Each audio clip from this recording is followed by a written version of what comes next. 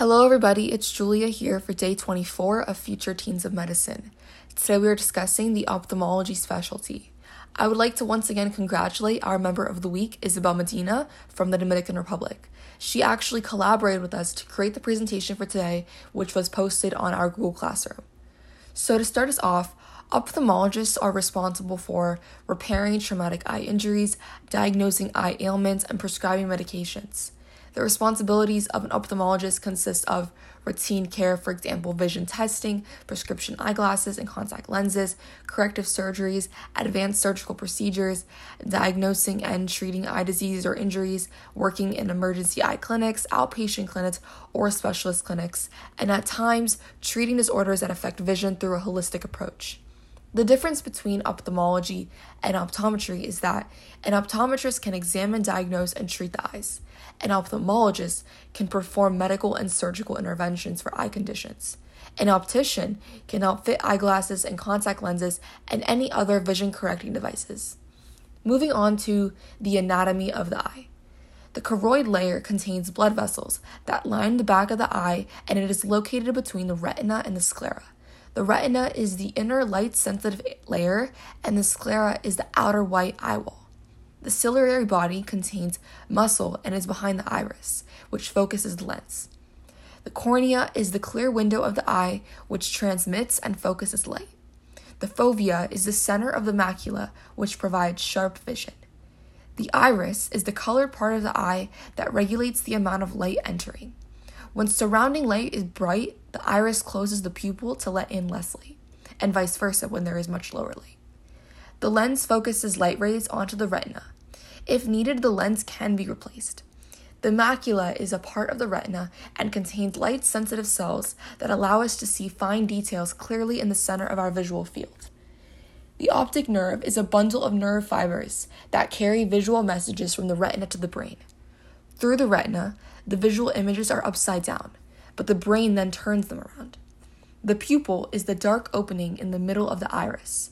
The retina is the nerve layer lining the back of the eye. It senses light and creates electrical impulses that are sent through the optic nerve to the brain. The sclera is the white outer coat of the eye that surrounds the iris. Lastly, the vitreous humor is the clear gelatinous substance filling the central cavity of the eye. The retina contains the cells that respond to light, called photoreceptors. The two types are rods and cones. Rods are most sensitive to light and dark changes, shape, and movement. Cones are not as sensitive to light as the rods. They are more sensitive to one of the three different colors, green, red, or blue. Signals are sent to the brain, which then translate these messages into the perception of color. They work only in bright light, which is why it's harder to see color in dark places. Common subspecialties of ophthalmology include pediatric ophthalmology, which deals with eye diseases in children, involving all intraocular surgery as well as strabismus surgery. Glaucoma is an area of ophthalmology consisting of medical and surgical treatment of diseases that result in optic nerve damage and visual field loss. Neuro-ophthalmology deals with the eye and its relation to neurological disease.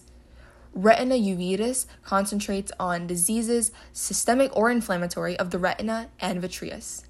Another subspecialty is called ophthalmic, plastic, and reconstructive surgery, which includes aesthetic, plastic, and reconstructive surgery of the face, orbit, eyelids, and lacrimal system. Common procedures include LASIK eye surgery. LASIK is short for laser-assisted in situ keratomiliosis. This procedure is the most common type of refractive surgery and is performed to help the patient have better vision without having to wear contact lenses or glasses. A laser is used to remove tissue under the surface of your cornea, which reshapes the cornea. This procedure is used to correct nearsightedness, farsightedness, and astigmatism. Fortunately, this procedure is outpatient. Another procedure is called photorefractive keratectomy. This also corrects nearsightedness, farsightedness, and astigmatism, so you won't need contact lenses or glasses. Your doctor will use a laser to remove cells on the surface of the cornea. The difference between this procedure and LASIK is that it creates a flap in the cornea before reshaping the surface. Cataract surgery is done to remove the cataracts that develop over the lens of your eye. Cataracts are common to develop with age, and they make your vision blurry and dull. During the surgery, the surgeon replaces your cloudy lens with an artificial one. This is also an outpatient procedure. Glaucoma surgery is conducted when there is damage to the optic nerve. A glaucoma causes a buildup of pressure in the eye and is the usual cause and can cause blindness. There are 2 surgeries that can be conducted to alleviate that pressure. Laser surgery is an outpatient procedure, and the other option is conventional glaucoma surgery. If the laser surgery proves to be ineffective, then this is typically another option and involves making a cut in the eye to reduce the intraocular pressure. Diabetic retinopathy surgery is conducted if high blood sugar levels cause damage to your blood vessels, including the ones in your eyes. This results in the blood vessels leaking fluid and blood into the retina. This leaking may result in you seeing spots that seem to flow through your vision. The eye surgeon may use a laser to reduce the swelling in your eye and encourage new blood vessel growth, and this will help prevent future blood vessels from leaking. However, you may still have blurry vision and need more laser surgery in the future. Vitrectomy is another type of surgery that aims to get rid of leaked blood and scar tissue in your eye. It also helps to prevent blood vessels from leaking again. Your doctor most likely will conduct this procedure within a hospital. The last procedure we will be discussing is macular degeneration surgery. The macula is the area of your eye that helps you see greater detail. As you age, the macula tends to break down, called age-related macular degeneration. Leaky blood vessels cause you to see darker spots in the center of your vision. Sometimes laser surgery can help with this. Your eye doctor uses a laser to burn away unwanted blood vessels. That prevents bleeding and stops the growth of more blood vessels. This is an outpatient procedure. However, most people need to come back for more laser treatments within a few years. This concludes our Day 24 podcast on ophthalmology. I hope you guys enjoyed today's lesson, and we look forward to week 5 starting on Monday.